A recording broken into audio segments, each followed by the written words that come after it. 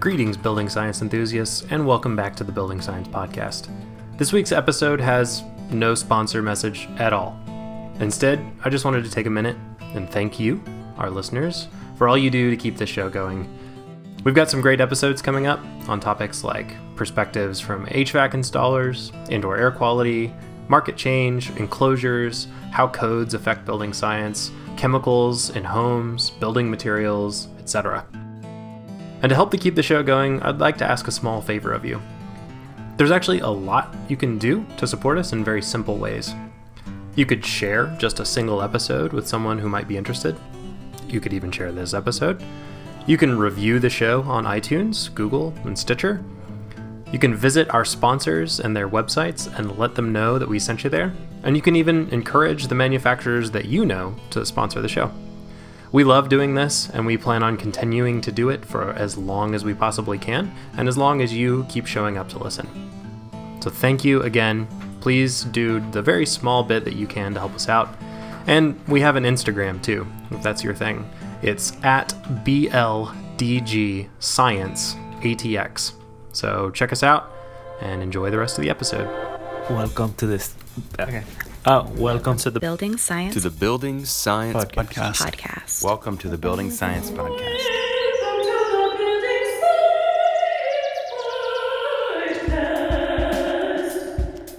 Bringing the human factor to architecture and design. Brought to you by Positive Energy in Austin, Texas. Welcome back to the Building Science Podcast, everyone. Thanks for listening. I'm Christoph Irwin here, as always, with my trusty sidekick, Miguel. Hey, everyone.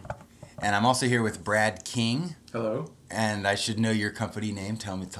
Earthbound Builders. Okay, let's start there. Tell us what Earthbound Builders does. We really specialize in the use and kind of most valuable applications of locally abundant, natural, minimally processed, low-embodied energy building materials. So right. Oh, that's a good list of adjectives. Yeah, I mean, there's a million ways to describe the stuff, but basically what's here and in large quantities and is easy to get to and to utilize in ways that increase performance and aesthetic quality and the feeling and recently I've been more and more interested, especially in indoor air quality and how those right. dynamics affect. We were talking about high-grade buffer a minute ago. We'll get into that. Yeah. So that's the introduction, you guys. You heard that, right? Naturally occurring, locally sourced, low-embodied energy materials for building. And I'll just give you a hint. This is not the mainstream trend in building.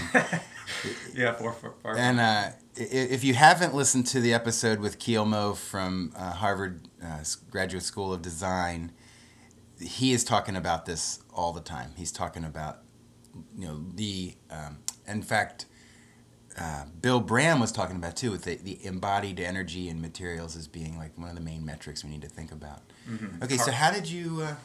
Just carbon. Thinking in terms of CO2 sequestering materials and how much energy goes into things. And in fact, there's a guy named Odom, Howard Odom, did a book called Systems Ecology, and he talks about solar M-joules as a different. It's a different, Earth's environment. It's what's embodied in this energy. Like, so here's a glass right here with water in it. So this glass, it actually was produced with energy that was stored sunshine. Yeah. Right. So that's where he goes to. So carbon and M-joules, solar M-joules, are actually a similar metric, but it's his base metric. Mm. But that's not where this episode's going to go. So first, how did you get started with Earthbound Builders? Well, I met my partners on a restoration project of a 160-year-old. It's a slip-formed earthen rubble wall system. Just happened to be something that had survived, in Austin. And there were only a couple of sections of the original building still on the property, and I needed a ton of work. Wow. And most was primarily the binder in the whole monolithic wall system was like local clay. And there was some stabilization with lime as well. But then we're doing clay plasters and lime plasters and naturally hydraulic lime plasters in some cases on the exterior of it. And wow. So what is that wall called? What would you call that wall? It was historically called a slip-formed rubble wall system. Okay. There was a pamphlet circulated in like the 1800s, sometime 1860s or something like that.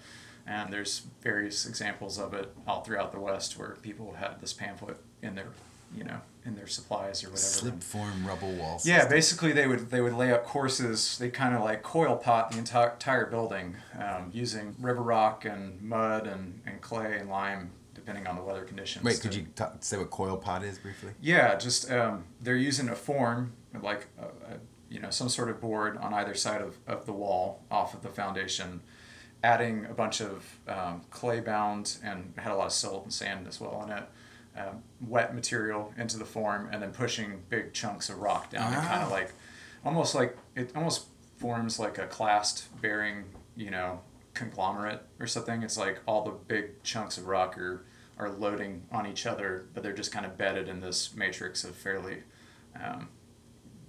water soluble, vapor open, very like kind of natural. So like a mud wall with rocks in it. Yeah, basically mud and rocks, and it was arched openings, and it was a big project. Why do they call it coil pot? Oh, I said coil pot because if you've ever coiled a pot in kindergarten or whatever, it's pretty much the same process. You just add a little bit to the top of the wall all the way around, and you build the building up.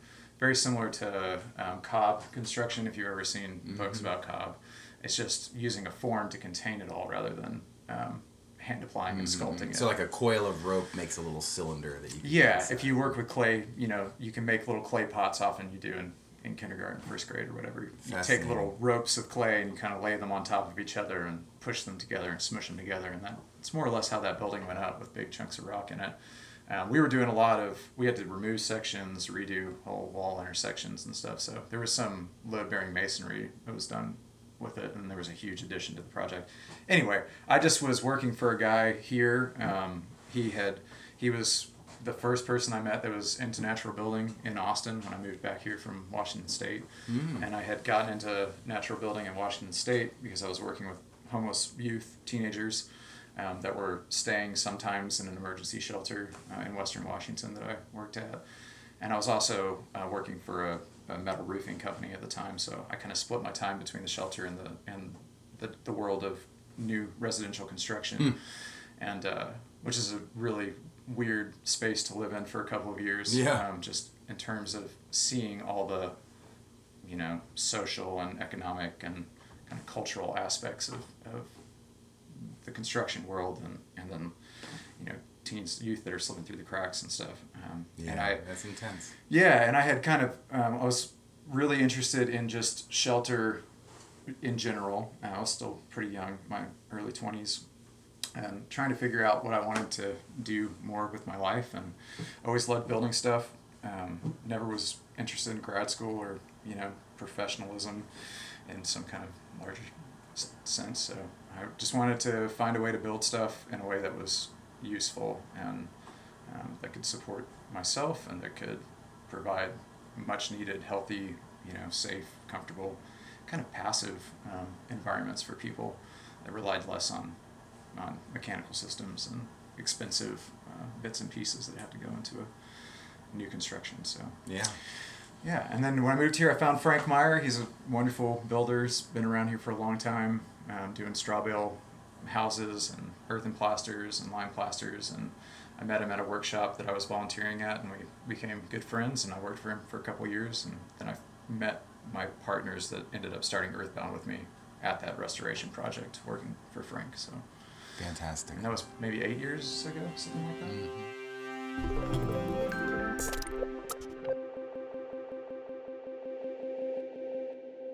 That was my first big plaster experience, and then I think we've gone more towards plaster because that's some place where I feel like you can really make you can hit a lot of the sweet spots of performance and aesthetics and just the feeling of a space. You can do it on just about any building, and we've dabbled in whole natural wall system construction. We've done some compressed earth masonry projects. We've worked on a bunch of straw bale houses doing the wall system, and we've done everything from sourcing local cedar that was and pine from the fires in Bastrop and putting that to good use in screen room constructions and additions, to high-end plaster work on multi-million-dollar custom homes and a wide spectrum of things. Whatever we could put what's here to good use. And, what's here around us. Right, Yeah. right. So that is the theme for today, is to talk about low embodied energy materials. But you did touch on the construction industry and that juxtaposition of the market forces versus what's here, right? Mm-hmm. So what's available to be used for construction is largely irrelevant today. Right? Oh, yeah. What's available are trucks and shipping containers and materials that move around the world, and venture capital. I'm not going to veer into this any farther, so I'll just leave it at that. Other than to say that for professionals like you and companies like Positive Energy, that is the existing industry. That is the market norm. And do you engage with it, or do you turn your back on it and try to create a new industry? There's a fundamental tension there. Yeah. And so we're currently in the mode of trying hard to engage with it, trying to educate. Yeah, I mean, I often describe it as, for us, like we're constantly in this iterative process of trying to figure out how to interject ourselves into the conventional workflow of green building. Yep, and hence this podcast. Yeah, yeah, totally. No, seriously, often I'm surprised by what people don't know. I mean, obviously, I don't know if you know, but Positive Energy is really all about mechanical systems for the most part. I shouldn't say that. Positive Energy is about everything, but the mechanical system understanding of our society and the willingness to think about it and engage with it is abysmally low, generally speaking. People don't know, they don't care, and so the mechanical system world just stays kind of stuck with static processes and systems. Static pressure, too.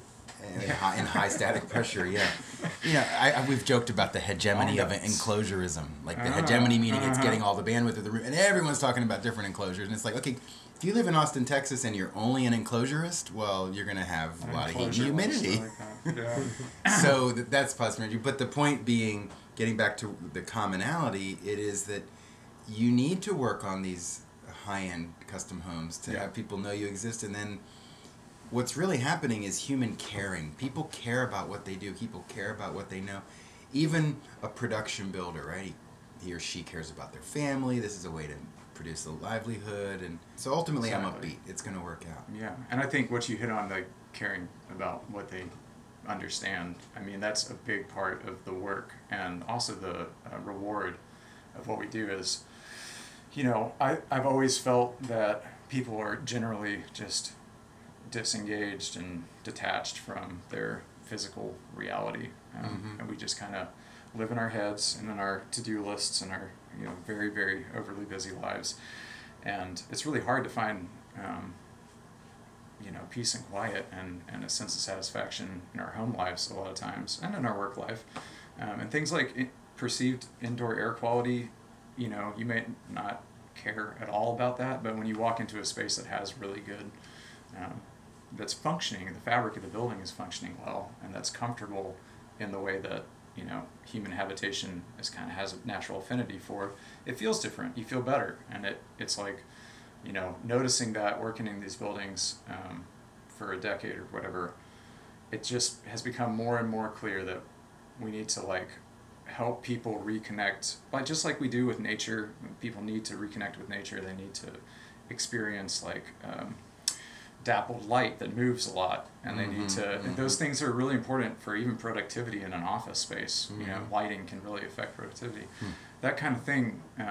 We've got all this evolution backed up, building these brains that help us process the world around us, and then we've just totally compartmentalized that brain in this weird flat, sterile, rectilinear, white walls, it's totally sterile thermal box. blandness, and it's not satisfying. It's consumerism on a scale that is destroying the planet, destroying our personal lives, and it's just kind of unnecessary if we're willing to pay attention to what is already here and what how we feel about it, and learn the stuff that we need to learn about it.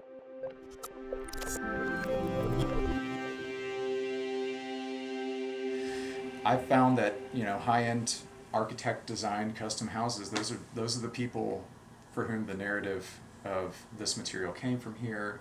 It's good for me and my children. This building can go back to the earth without any harm being done when we're done using it. all those things. They're receptive to that. Yeah, they're receptive because they're already paying attention to the world around them in a way that there's a real value in that. Unfortunately, there are very, very few people who value that stuff. So it's hard to find. Most of the industry is dominated just by efficiency and cost and price per square foot. And especially when you get into the general contractors and their subs and how that whole thing goes down on an actual job site, there's just very few opportunities to do any real thinking. Schedule and budget are king, and it's hard. Yeah.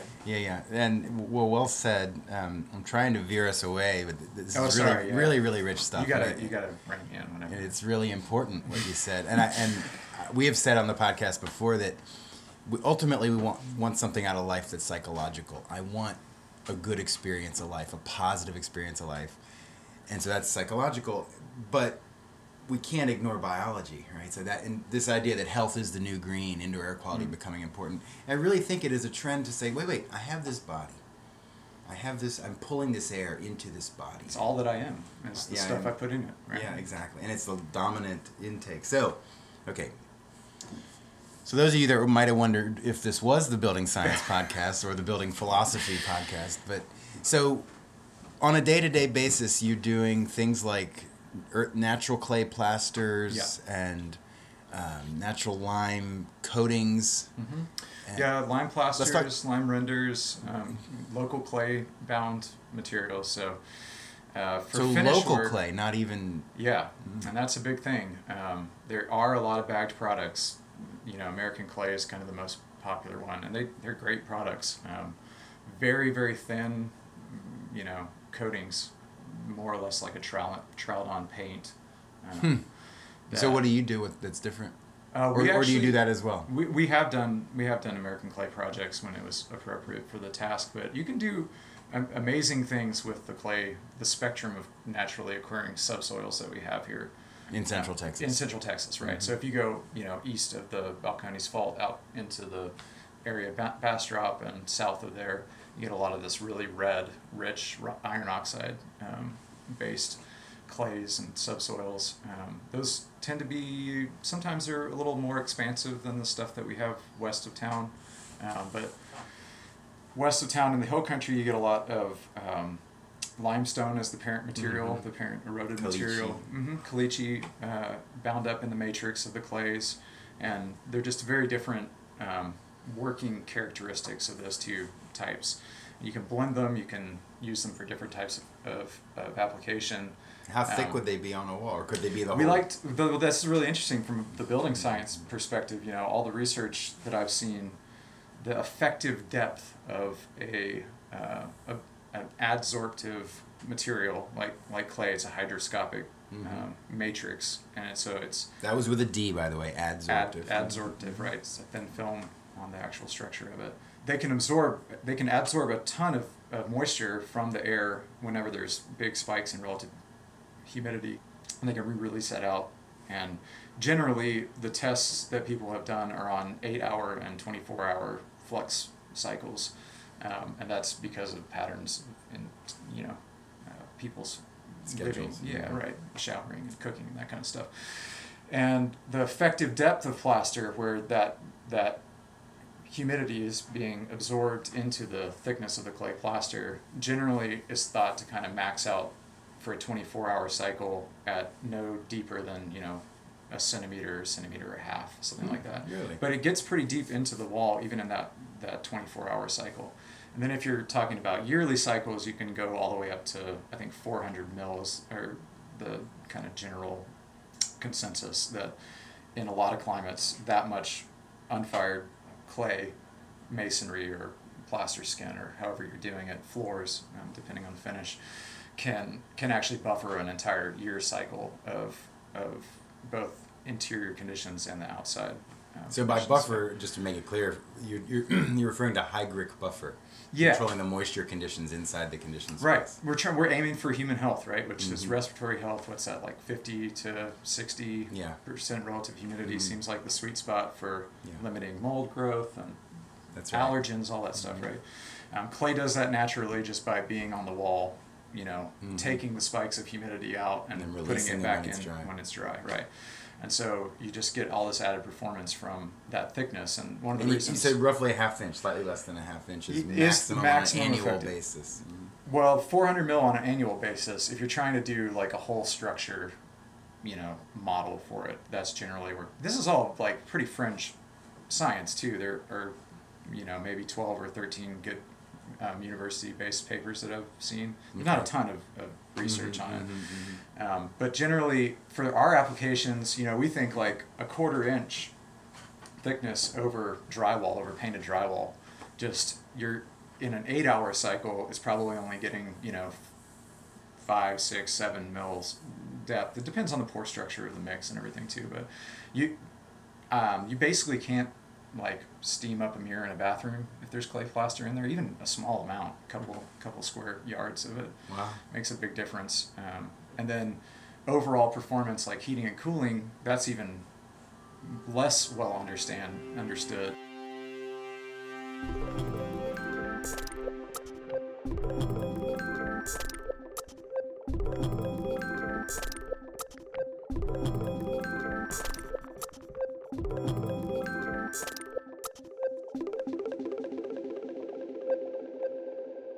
How much, say we did a 1/4 inch, how much mass is in a 10-foot square wall, or how do you characterize it? Is it per square meter, per square foot?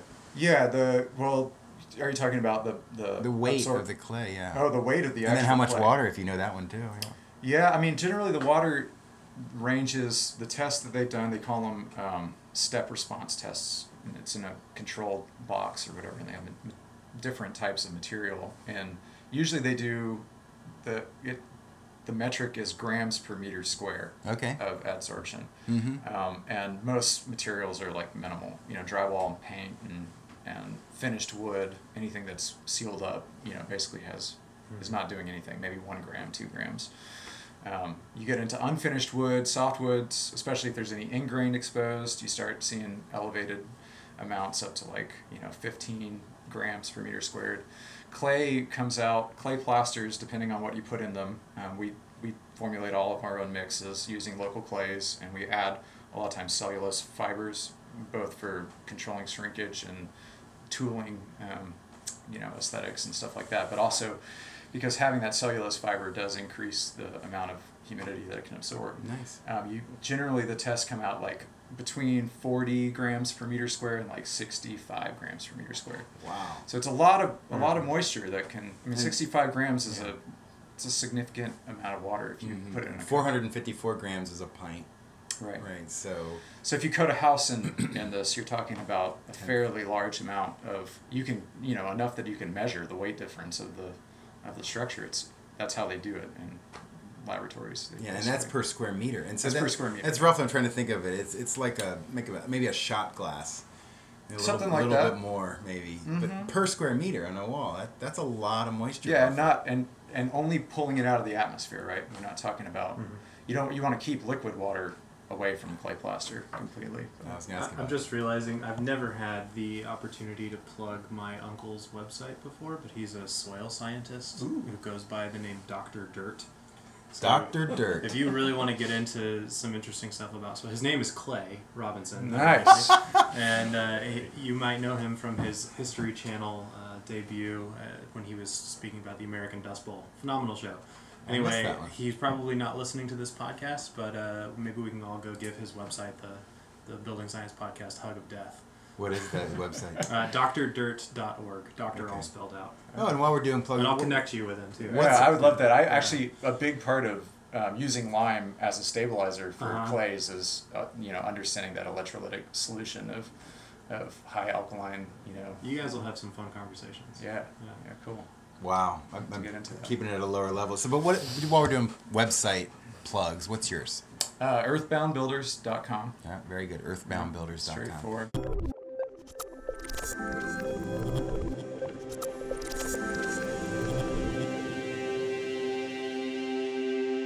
I really want to explore this, and I think a lot of listeners are very interested in these natural clay plasters.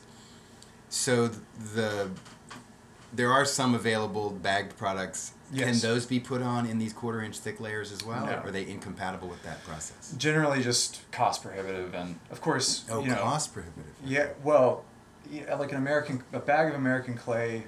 I haven't looked recently. I don't want to. It's a great company. I don't want to say anything against them, but generally it's like a credit card thickness that people are putting on. So very, very thin coats, and you can add how much a will cheaper that get per mix. square meter? Do you know? I have no idea. Somebody's, I'm sure, at American Clay has done tests for that. I bet if I got a hold of them. Okay. But they're not. We're kind of the competition to that. There are a lot of people from the world of natural building, which is, I should say, is this own like subculture of deep green ecological building, of which we participate in, but we also kind of straddle the weird liminal space between green building and natural building. A lot of people from natural building make their livings doing plaster work and custom residential settings, and that's American Clay's sweet spot. So I don't have anything bad to say about American Clay. It's a great product, but it is a very thin coating. It's mostly an aesthetic thing. It will increase, I'm sure, hybrid buffering, some. And there's also the VOC absorptive. Yeah, passive removal materials. That's a whole nother thing with clay that is super fascinating, and we're just kind of just getting into it. I think they're actually maybe doing. So I did some work at UT, right? Dr. Corsi, yeah. Okay, I have not met him. I know that was going on because I did a workshop through the architecture school with their material lab at UT, which is another cool resource, and we've done some mock-ups of different wall systems and stuff for them to have on display for gallery showings and stuff. But we don't know the results.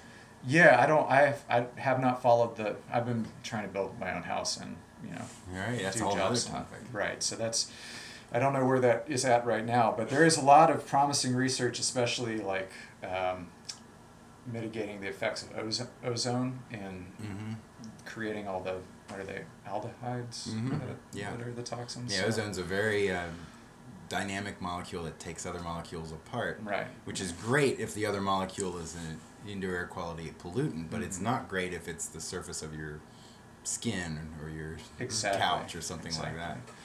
So. And carpet, is notorious for. Yeah. All right. So, but back to the clay plasters. So, the thinner is not better. Thicker is better. Thicker is better for high grade. Thinner is more common, and then if you think about back to their initial discussion in this conversation, in terms of market dynamics, right? A bagged product that's consistent in applications. There are drywall finishing crews in Austin that do the bulk of the American Clay work these days. Interesting. And it's interesting, kind of evolution of the product being available to green builders. It was like the realm of specialty artisans, and then it gradually has become, the race towards the bottom line or whatever. And I think that American Clay has suffered some from that as well, just because the quality of the applications has gone way down. But it's, our approach to it is that we have beautiful clays, everything from deep, dark reds to very light, kind of creamy, yellow, brownish gray or something. Warm cream colors available here at basically road base production sites where they're just digging up big veins of clay and stuff all the time. TDS, the dump, is a good source for clay too, because they're constantly excavating huge amounts of earth, and a lot of that area that's maybe why they chose that area. There's a fairly thick bed of clay, which is good for sealing in toxins and things like that. So wow, I never thought of that. Choosing a site for a landfill. Yeah, I think that based on encapsulating toxins. I don't know that that's their story. I know that it may be undesirable land too. And I should plug Kendra Welsh and Clay Sand and Straw is the name of her company. She's a natural builder in Austin she's a Rice trained architect and does everything from custom designs through the complete construction of the building. We don't. Fantastic. We stay out of all of that type of dynamic. We try to be specialized subs and do artisan installations and really focus on the, making these resources available and practical in kind of the normal workflow. But if you have raw land and you want to build a completely natural home on it, Kendra Welsh is just amazing. That's awesome. That's exciting. Thank you for plugging that. And would she have mechanical systems on that? Yeah, she does, I think, various things. I mean, I know that they've built residences that were unconditioned. Okay. And you do that by having a ton of insulation, very thick walls, tons of thermal mass. All your glazing is oriented to maximize, seasonal changes, all that stuff. Capture prevailing winds. Right. Passive design, from the 70s basically is the kind of guiding principles of the natural building, that quote unquote world that I was talking about, which works very well. Depends on your patterns of habitation and comfort level and stuff like that. But generally, they just have much smaller mechanical systems.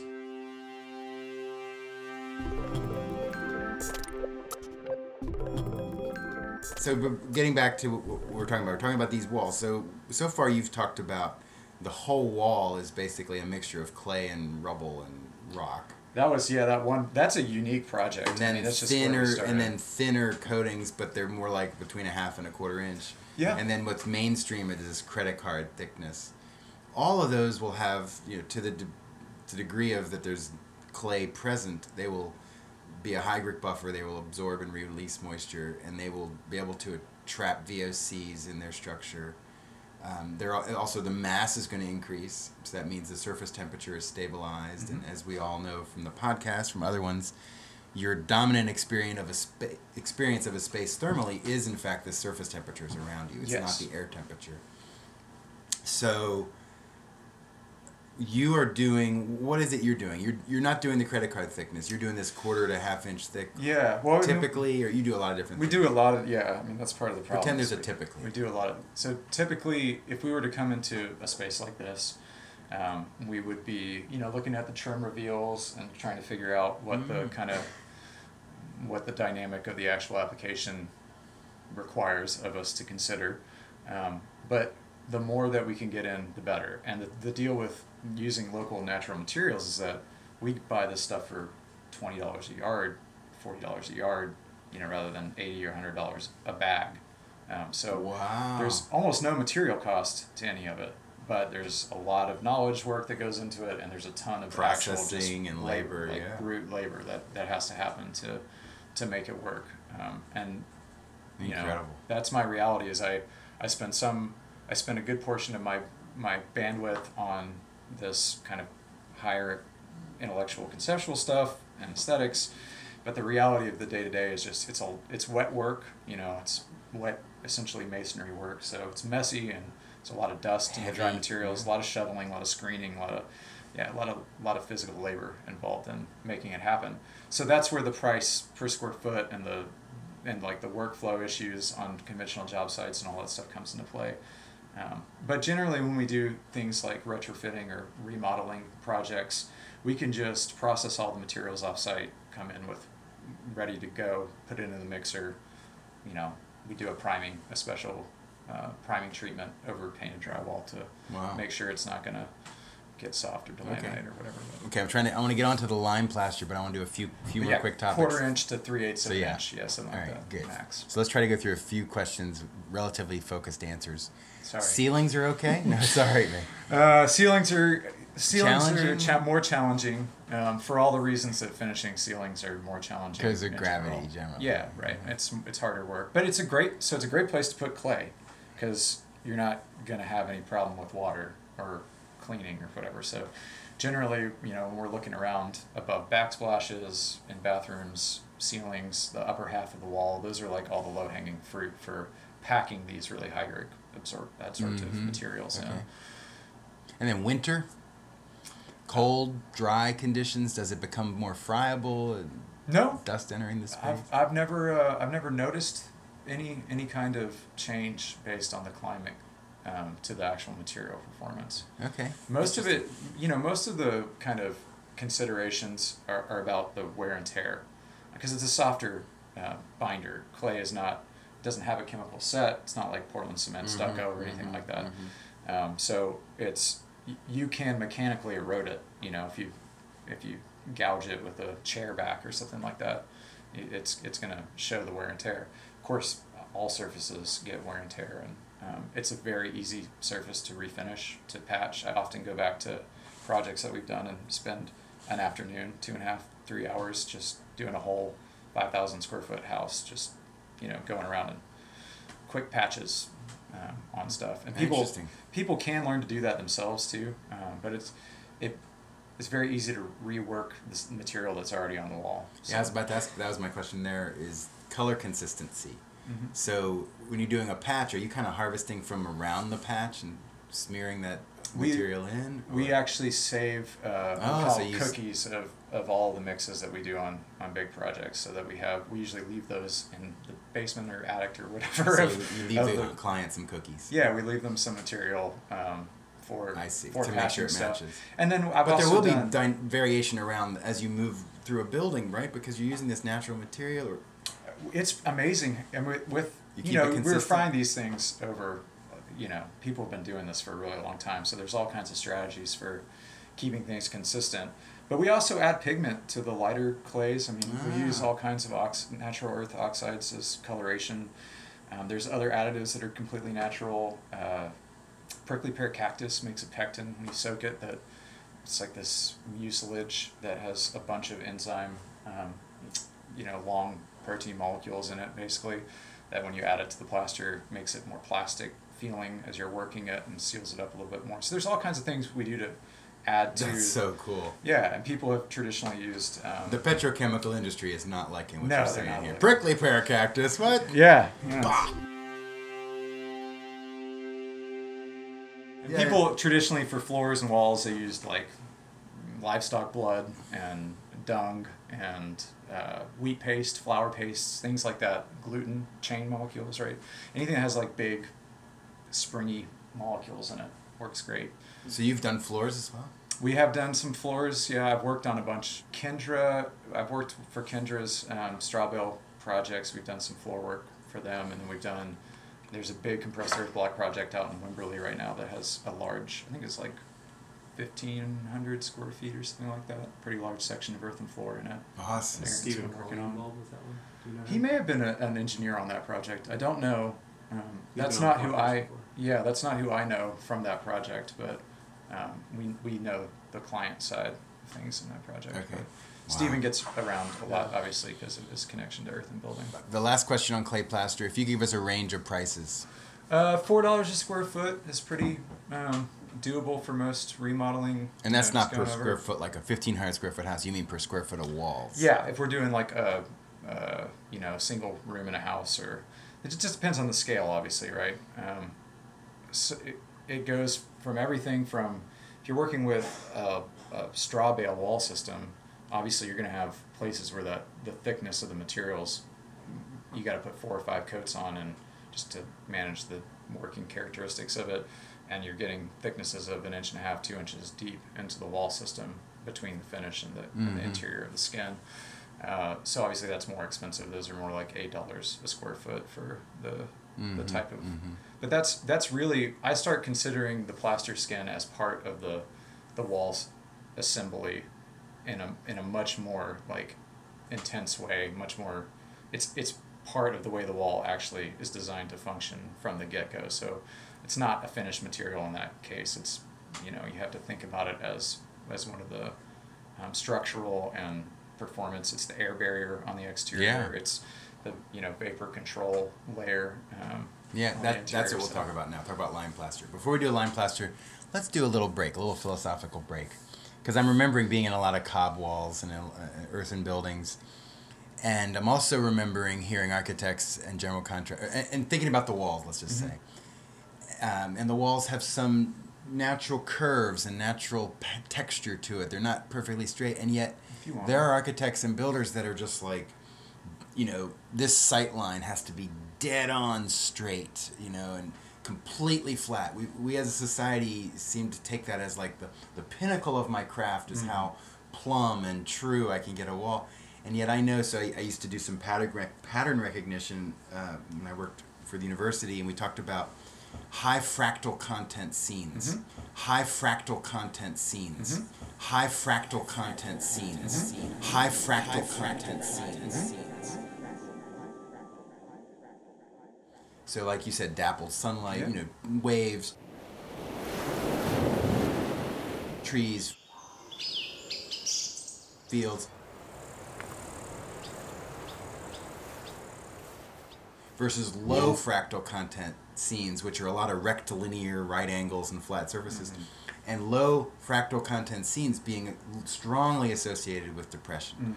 They did some studies with inmates, actually. It's kind of sad, but they're seeing a lot of low fractal content scenery. Absolutely. And yet, so here we are. We go into the Hospitals. highest end hospitals, exactly. So we know that biologically we respond to high fractal content positively, and yet the pinnacle of architecture in some ways is like flat plumb, like low fractal content. It's What's supposed up to with be that? uncomfortable. I mean, that's It's supposed to be uncomfortable. If you talk to a modern, someone who's really into modern architecture, the philosophy behind that is that the human occupant is it's like creating. It's actually crafting a fairly sharp, abstract, Interesting. like, harsh environment for the occupant to then create within, put a piece of art So on it's the wall. stark and Yes, it's stark, right? It doesn't have its own character and its own life. And you're not in the constant feedback loop of kind of, like you said, those high fractal patterns, which I take to mean like basically the scale of if you look at 1 square inch of it, the differentiation, the visual and sensible differentiation in that 1 inch is going to be relatively similar to a large chunk of the wall or even the whole building. That fractal relationship between scale. And you get that with natural materials. These materials are, generally prized for just being naturally beautiful. They have a lot of character. They have a lot of movement and variation of aesthetic in them. So Are it you can be challenged to overwhelming. make them flat? Excuse me, interrupting. No. You can do that, right? Like a drywall substrate is flat already. So if we came into a building, we would flatten these walls just because there's that much movement from the settling of the building and stuff. This The walls 100-year-old would end up- building that we're in, Yeah, right. The walls would end up probably reading a little flatter and a little cleaner. So you don't purposely try to put some character in and some I leave that up waviness to the clients and architects. Okay. So they So you go either generally- way. Okay. Yeah. We've done That's good to push back, because I was assuming it was implicitly more variation in your product. Yeah, quote unquote natural building is generally the aesthetic. If you just Google natural buildings, you're going to see a lot of very kind of hippie-ish, undulating, rounded corners. Yeah. Lots of, and there's a lot to that, but that's obviously not what most people want. And I'm no place to decide one way or the other. I think my inclination has gone more and more towards just hitting kind of the average, of what people are comfortable with, and then, like you said, with the fractal patterns, offering all that differentiation and the aesthetic richness or whatever in the materials themselves, rather than just like the shape of the building or the. And I think it's less cluttered, less busy.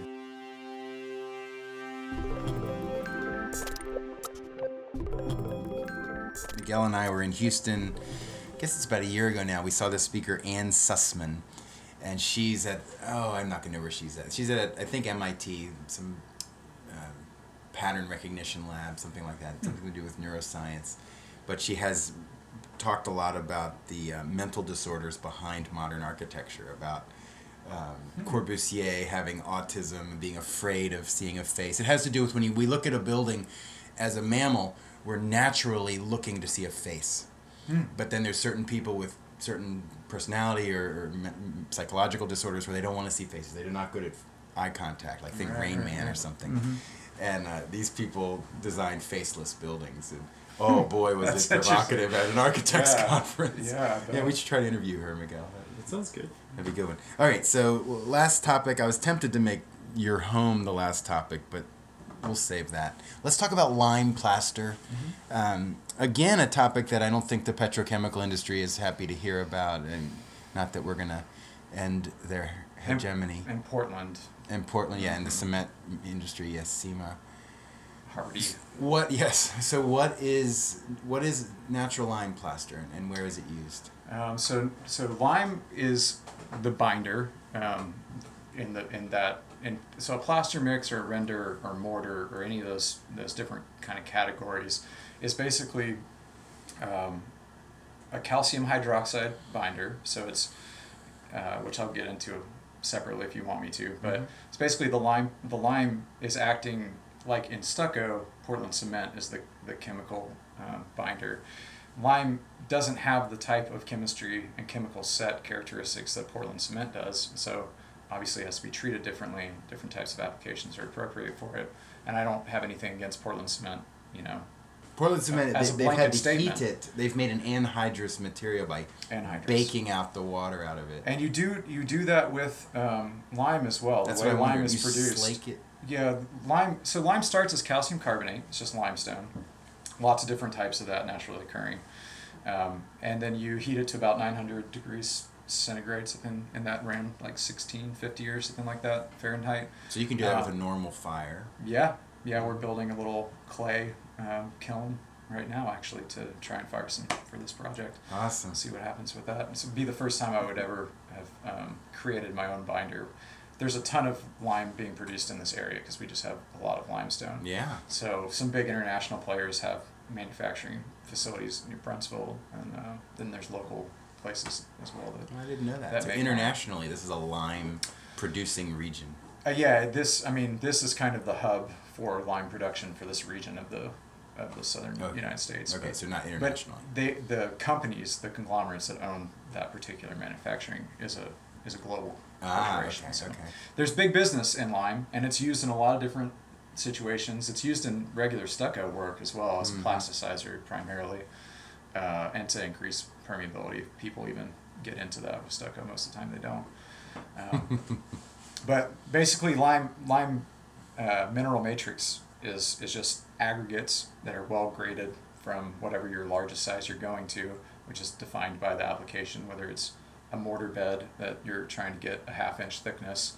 You need a certain size sand, maximum granular size to get the type of load bearing you're going to be just aimed at. And then for like a plaster, it's going to be a much wetter application. It's not going to be as thick and oatmeal-y as you're putting it down, so you got a lot more water. A lot of the lime is in suspension. That changes the way it works. There's just you basically tweak all the independent parts of it, which are generally some well-graded aggregate, lime as the primary binder, some sort of fiber is fairly common especially for plaster applications, just to increase physical performance, and to be able to build larger thicknesses up, and water, and you're creating this highly caustic, very high pH plaster material that as it dries out, it's going from that calcium hydroxide, which you've created by adding water back to what you create once you've burned all the carbon dioxide out of the original calcium carbonate. So it goes calcium carbonate, you heat it up, it blows off a bunch of carbon dioxide. It's at that point, it's mostly calcium oxide. Then you take that calcium oxide, which is known as quicklime, you add water to it, it turns into calcium hydroxide. You put it on the wall or in the wall or whatever. As it absorbs carbon dioxide from the atmosphere as it's drying, it turns back into calcium carbonate, forms calcite crystals, all through the matrix that kind of bind the sand particles together.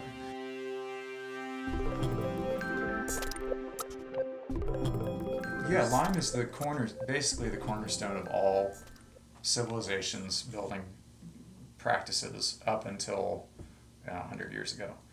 I mean, basically everything was done with lime as the primary binder. So any building that was built before, like mid 1700s doesn't have Portland cement in it. It has some naturally occurring. Oftentimes, limestone will have some of the chemistry that Portland cement kind of creates naturally occurring in the limestone parent material, and you can harness that to create some of the same hydraulic characteristics. And that's pretty common. Roman cement, but everything, all those old because world volcanic aesthetics, activity could dry out, create anhydrous materials. Is that yes, you can add pozzolans to the lime as well. That's a whole different thing. You can actually use volcanic materials or like calcined clays even. If you lightly burn clay, this is very common in India. They made tiles especially for crushing up and adding to lime mixes in order to create that kind of chemistry. And there's a lot of different sources, natural sources, for pozzolans, which is the type of chemical that you want to add to the lime to create that hydraulic set. And when I say hydraulic, I mean it doesn't need to absorb carbon dioxide from the atmosphere in order to get to its working strength characteristics. It can actually just use the water that's available in the mix to create a binder like Portland cement does.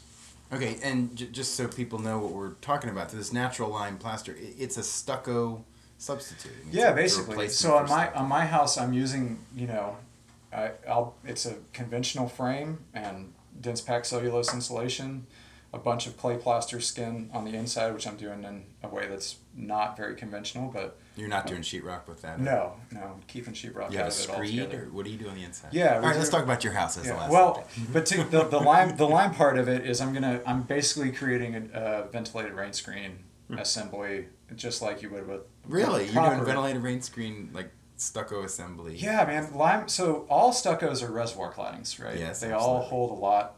And it's one of the characteristics we actually love about lime is fairly high capacity for moisture, right? So very porous matrix, and it performs admirably as the outside skin of a building if you aren't just allowing the sun to drive all the moisture that accumulates into it into the inside of the building, right? And you have to be really careful, the way you design air barriers and the way you think about vapor diffusion in a wall system when you're using lime as your primary cladding on the outside. But you really have to do even more careful design if you're using conventional stucco, because those materials also bring a lot of moisture inside of that cladding, but then they don't let it back out. Yeah. And lime, obviously, it almost throws moisture off in its static state, the way the chemical charge, the electrical charge of the chemistry and everything is. I don't know very much about that, but it basically self-dehydrates, like magnesium oxide is famous for that as well. And there's people that are going more towards magnesium oxide than the calcium oxide, which is the basis for the lime binders. But we just have a ton of limestone here, and we make good lime here, and it's a great binder if you design the assembly properly, and it's beautiful. It's easy to work with up to a point in the year. It is temperature sensitive, and you do have to control the cure fairly carefully, so it gets a little bit more expensive the more work we have to do to protect the initial week or week and a half. Is it worse when it's cold or worse when it's hot? Yeah, we don't get cold enough here usually. You don't want it to freeze with any moisture in the wall, in the matrix. But you do, it can... So when you're doing it in the hot, you're constantly having to rehydrate it. Yeah, you're out there until sundown some days, misting the wall. We hang burlene, which is like a burlap with laminated, poly on the outside of it that won't let air through and traps all the moisture. You wet down the burlap side of it, and it keeps lots of moisture, 6-8 inches off the surface of the plaster. There's a lot of, again, that's why the knowledge work part of it makes it not very practical for modern construction workflows. But for maximizing performance, it's a great air barrier. There are a lot of things about it that make sense in our climate as the first line of defense on the outside of the building. You just have to be really careful about the whole assembly, how much moisture storage there is, what the evaporation dynamics are, and drying and all that stuff. That's beautiful. So, I think each homeowner should build their own house. And that, yeah. I mean, I've built mine, and it's a great experience to do it and live in it. And yeah. I mean, it's a huge pain in the... It's also a huge time sink, and it was financially rough. But, okay, so how are you accomplishing this ventilated rain screen? It's pretty conventional from the sheathing out. It's just replacing the stucco with the traditional lime mix. So it's a zip system, liquid apply flashing where appropriate. Okay, so quite traditional. Okay. Yeah, I don't. This is just this one kind of hybrid. It's a small building. It's the first phase of what we're planning on doing on the property eventually, but I really have seen more potential for using these natural materials in more conventional wall assemblies. And the more I understand about the actual building science of it, the more I get drawn into where in a conventional assembly can we interject this? Yeah, absolutely. This material. Beautiful. And basically, you got to be careful of a few things that are common in stucco. I think what I'm gonna use is the Boral drain and dry product, because you've got drying potential on both sides of that product, and you've got a pre-applied fiberglass stucco mesh on the outside. You have to be careful with lime with metal stucco mesh because it does hold a lot of moisture in there. It's a high alkaline environment. You can create rust problems and stuff. So there's a Delta Dry stucco and stone is similar. Yeah. You're welcome, Casella Dorkin. Yeah, I like the ones that have the fiberglass mesh for sure. Preloaded, That makes sense for what I'm doing. It's faster. It seems like a workflow. I've never done that assembly before, but it seems like something that I could maybe find takers on in the future. So. Yeah, I was curious how you were going to do the ventilated rain screen with all natural products, and I like the fact, but I bet you could. You can. I like the fact that, sort of philosophically almost, you're saying, well, how can I move what I do closer to mainstream construction and therefore get more uptake and and I early think adopters? I think there's a lot of bad juju in the natural building world because people have come at it from this very philosophical, back to the earth, kind of aesthetically driven. You're either with lifestyle. us or you're against us. Yeah, it's very much. I mean, you can almost see a division in the generations of people that, pre-information age and post-information age, like the way people feel about it. And I think, because of that, there's been a lot of bad buildings built that don't perform very well, that claim they should perform well because it's all natural wall systems. And but there's lots of good uses for manufactured and highly engineered materials in buildings. There's lots of reasons that we want to be using those things. We just don't want to like that to be the only, like we still have legs. We don't need only crutches. We can like prop up the way the mechanical systems work and the way that a conventional wall simply works by using materials that are here. That also, I mean, lime is almost carbon neutral because there is energy put into it to burn off that carbon dioxide, but it also absorbs carbon dioxide back into it. So it's not completely carbon neutral, but it is much closer to being, kind of a sane, sustainable exterior coating than just about anything else on the market. Yeah. I mean, there's just so much less embodied energy in it. It can be scraped off and just put right into the ground when it's done. It's inert minerals, good for indoor air quality. It's great for, And almost undoubtedly the indoor microbiome is being positively affected with that material. I mean, every hospital or like surgical room or in any place that needed to be sterilized for all of human history was lime. You use lime wash and lime surfaces on everything because antifungal, antimicrobial. Yeah. We did a Boy Scout camp every summer, and we had a latrine that had a little bucket of lime next to it. After you did your business, you're supposed to put it in there. One of the other effects of lime that we found out in that same Boy Scout camp was that if you place a very thin layer of it on the toilet seat, you can't see it, but whoever sits down next is going to get a little burn. We were bad kids. Nice chemical burn. Had a lot of fun. Yeah, I was a Boy Scout too. I almost broke my arm helping to carry a friend of mine's cot up to the top of a pine tree. Yeah, that sounds about right.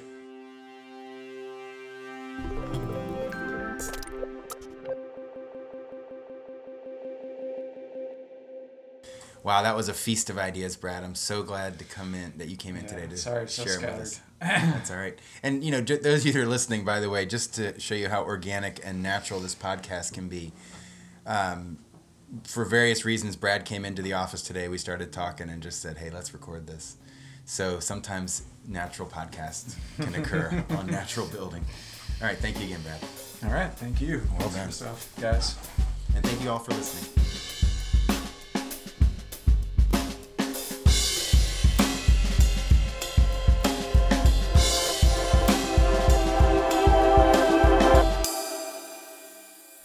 Don't forget to share the episode.